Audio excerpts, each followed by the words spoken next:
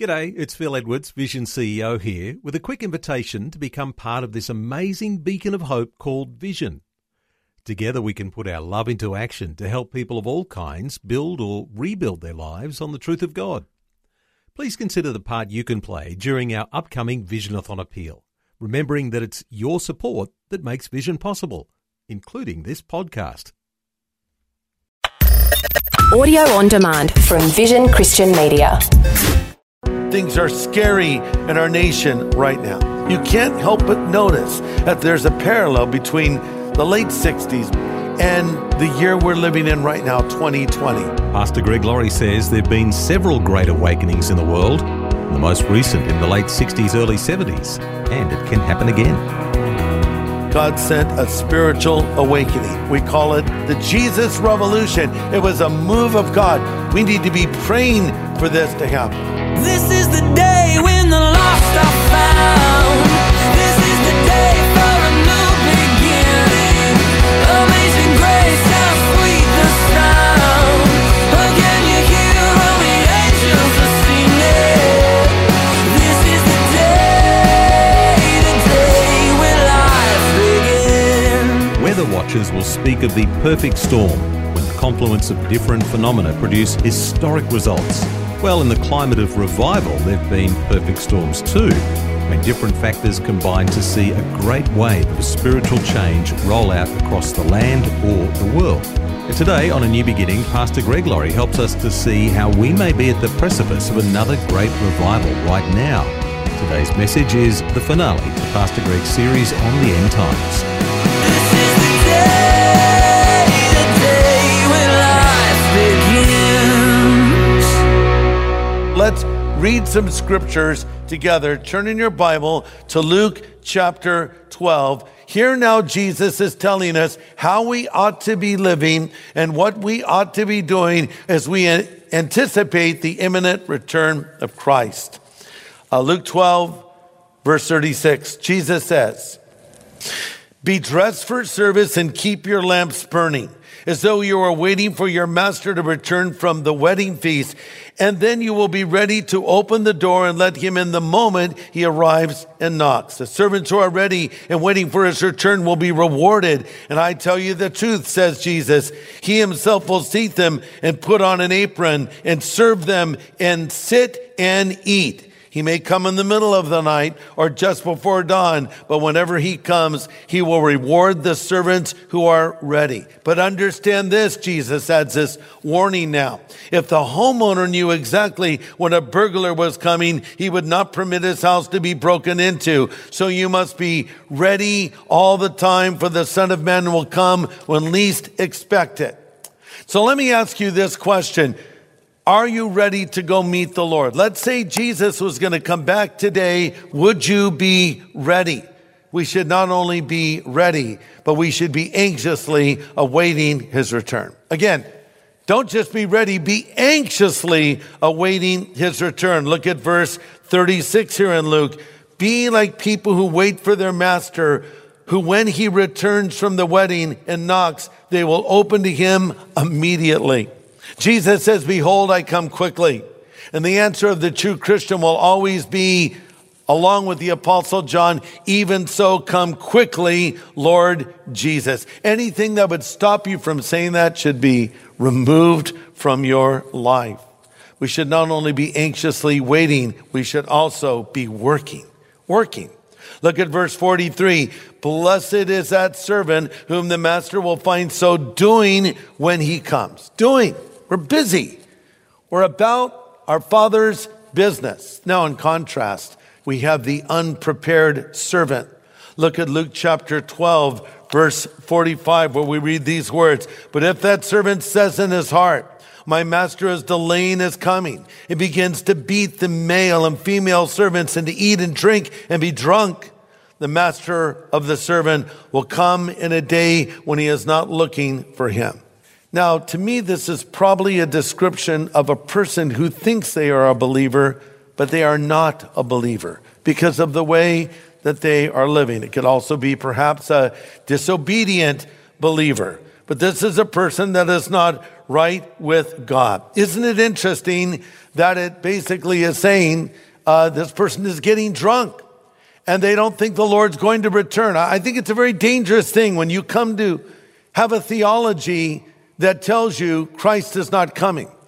You know, no matter how you come to prophetic events, and there's different views on this topic, but if your theology, so-called, says to you, Christ is not coming at any moment, something's wrong with your theology. Because that, my friend, is the theology or the teaching of the Bible. From Genesis to Revelation, Christ is coming back. Again, there are so many verses that deal with it. But this wicked servant Jesus speaks of says, oh, you know, my master is not coming. He's delaying his coming. And then he begins to do wicked things, which includes drinking. Why do people drink? Well, there's a lot of reasons for it. Some do it to escape. Some do it to fit in or be social. Some do it to help them, so-called, deal with problems that they're facing. But in reality, it won't help you deal with your problems. It will actually create new problems. You know, I read an interesting article about how drinking heavily can actually change your DNA. This article said, quote, this is a study that was done, alcohol can actually prompt dangerous and long-lasting genetic changes according to cutting-edge research from Rutgers University. And these changes actually worsen a drinker's relationship with booze, where they will crave it even more, and it disrupts the natural effectiveness of two specific genes, one that governs the body's biological clock and the other that regulates stress. So it just turns everything upside down. And this contributes to the vicious cycle of alcoholism. Drinking contributes to 3 million deaths a year.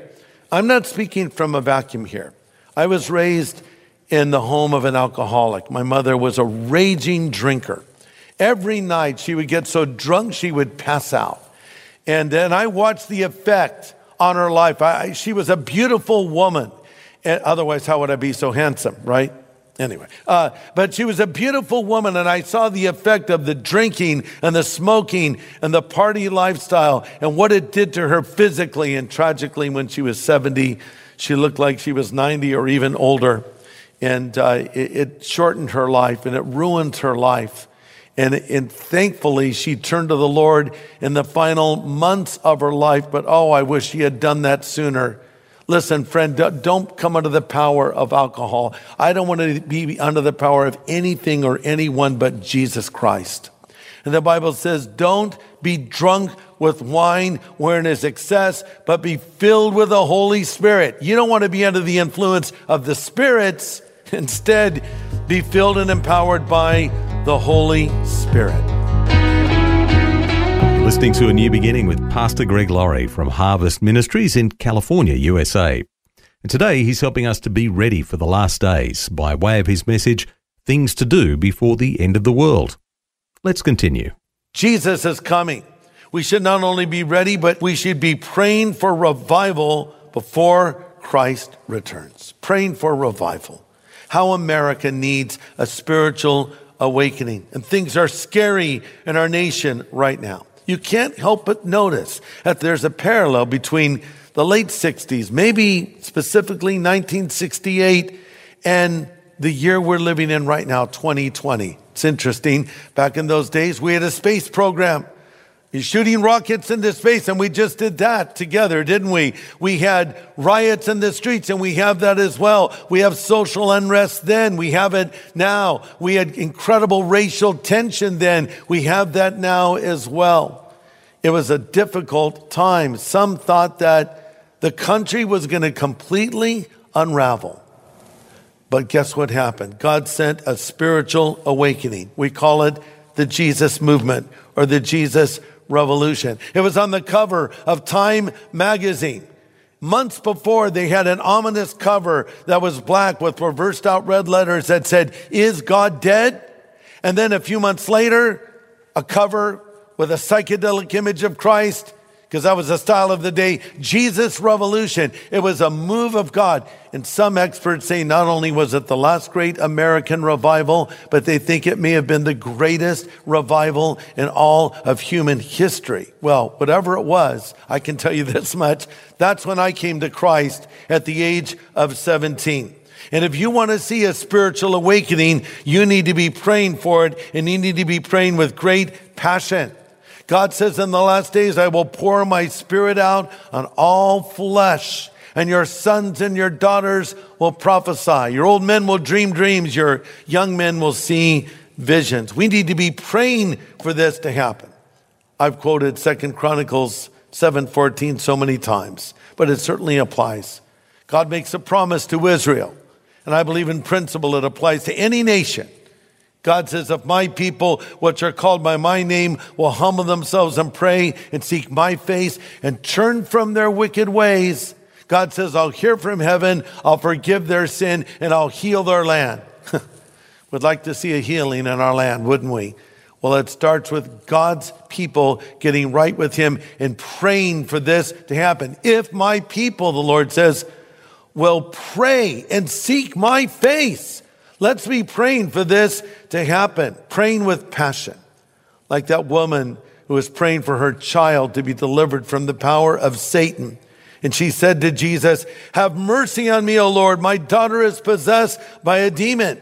And the disciples said, go away. You're making too much noise. You're bothering Jesus. But she would not stop. She kept pressing on and praying. And finally, Jesus stopped and said, your request is granted. Ever hear that expression? The squeaky wheel gets the oil. Hey, be a squeaky wheel. Call on the Lord. And by the way, when you're praying for a spiritual awakening, you're praying for something that God wants to send. The secret to answered prayer is getting your request into an alignment with God's will. And when I'm praying for God to send a revival or an awakening, I'm praying for what he wants to do. So this is a very important thing for us all to be praying for right now. By the way, the devil doesn't want you to do this. Satan does not want a spiritual awakening. His mission and his strategy is to divide and conquer. He would love us to be divided over race or over politics, or divide us over some other issue, and we go into our little predictable camp and we argue over minutia and we miss the big picture. People are dying without Jesus, and the church is debating other issues. It's time for us to wake up and remember this. Listen, the gospel is more important than anything. It's more important than our programs. It's more important than our preferences. It's more important than our politics. It's more important than anything else, and it's our message to the culture. Paul said, I don't want to know anything else among you except Jesus Christ and him crucified. You know, it's interesting. You cannot find the United States of America in Bible prophecy. You know, I think you can make a very good case for finding Russia in Bible prophecy. I think you can make a pretty good case for finding China in Bible prophecy. You can certainly make an airtight case for finding Iran in Bible prophecy and Israel as well.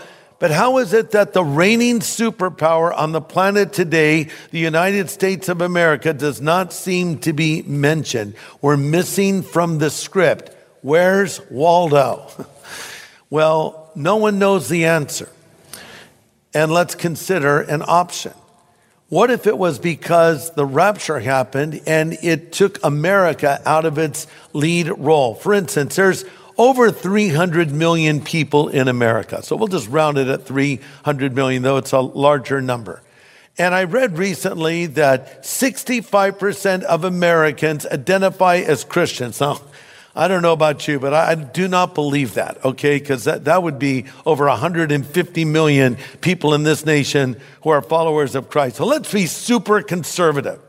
Let's say 10% of America is actually Christian. 10% of our citizens actually are believers in and followers of Jesus Christ. Okay, so now that's 30 million people. Now imagine it with me for a moment. If 30 million people suddenly left planet Earth, people that worked in industry, people that worked in government, people that worked in the military, people that worked in every area imaginable, suddenly were gone in a moment, in the twinkling of an eye. Don't you think that would affect our nation? Oh, we would change overnight. Effectively, we would collapse overnight. And then Antichrist will be revealed after the rapture of the church. So I don't know why we're not mentioned, but I know this much. I know Christ is coming, and I know I need to pay attention. Here's what Romans 13 says. Understand the present time. The hour has come for you to wake up from your slumber, because your salvation is almost here, and the night is nearly over. The day has almost arrived. Yes, understand the times. Wake up. Wake up spiritually and see your need for God. Listen, if you don't have a relationship with Jesus Christ, you got to wake up and get right with God.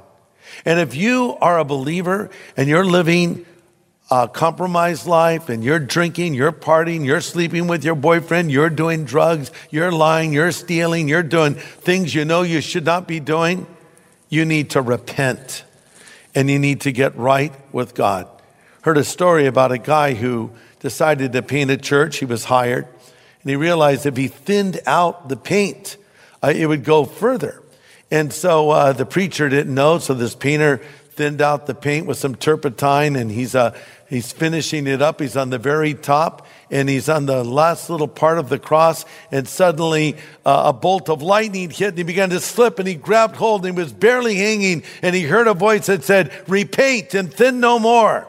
Okay, that's a bad joke. But here's the point. The Bible does say, repent and sin no more. That's what Jesus said to the woman who was caught in the act of adultery. Repent and sin no more. Do you need to repent? You say, I don't even know what it is to pent. How do I repent?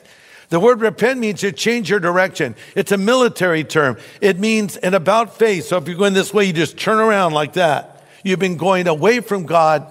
Now you need to walk or run toward God and get right with Him. Let me come back to that statement I made earlier from Scripture. God is not willing that any should perish, but that all should come to repentance. The Lord has been waiting for you to believe. What if this were your last day on earth? What if this was the day before Christ came? Or what if this were the day before you left this life and died, and you were unprepared? How tragic that would be. You see, Jesus died on the cross for you, so you could be forgiven of your sin, so you would not have to face the repercussions and ramifications of your sin at the judgment seat of God. Jesus took the judgment of the Father effectively upon Himself. Christ came to pay a debt He did not owe, because we owed a debt we could not pay. He absorbed the wrath of God in your place and in mine. And then Jesus rose again from the dead. And He stands at the door of your life and He knocks. And He says, if you'll hear His voice and open the door, He'll come in. Jesus is coming. Are you ready? The end of your life is coming. My life, our life. At some point, we don't know when. Are you ready? Are you ready to meet God? If you aren't, why don't you get ready right now? You say, but how? You pray and ask God to forgive you of your sin, and you ask Jesus Christ to come into your life to be your Savior and Lord. Only you can pray this prayer. Your parents can't pray it for you, kids. Your husband or wife can't pray it for you either. This is a prayer you have to pray. And I would like to lead you in a simple prayer. And if you want Jesus to come into your life, if you want to be forgiven of your sin, if you want to know with confidence that you will go to heaven when you die, then pray this prayer with me right now. So again, as I pray this after me. You can even pray it out loud, but you don't have to. But pray this prayer after me. Pray these words, Lord Jesus, I know that I'm a sinner, but I know that you're the Savior who died on the cross for my sin and rose again from the dead. I'm sorry for my sin, and I turn from it. And I choose to follow you from this moment forward. In Jesus' name I pray. Amen.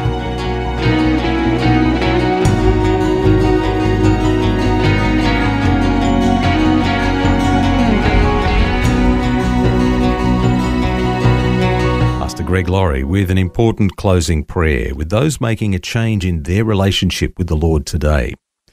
And if you've just prayed along with Pastor Greg and you asked Jesus to be your Saviour, we'd love to help you get started by sending something called the New Believers Growth Packet.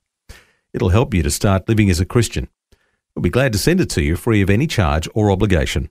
It'll answer some of the questions you might have and help you build a solid foundation for your faith. Just ask for the New Believers Growth Packet when you call us on 1-800-00 5011. Well, tomorrow, Pastor Greg launches an important series, one of his best. It's called World Changers. It'll look at the biblical heroes of our faith. Be sure to join us tomorrow, same time, right here. This is the day when life begins. Now, for a copy of today's full message, get in touch with Vision Christian Store. It was called Things to Do Before the End of the World. Just go to visionstore.org.au or call 1-800-00 5011. Thanks for taking time to listen to this audio on demand from Vision Christian Media. To find out more about us, go to vision.org.au.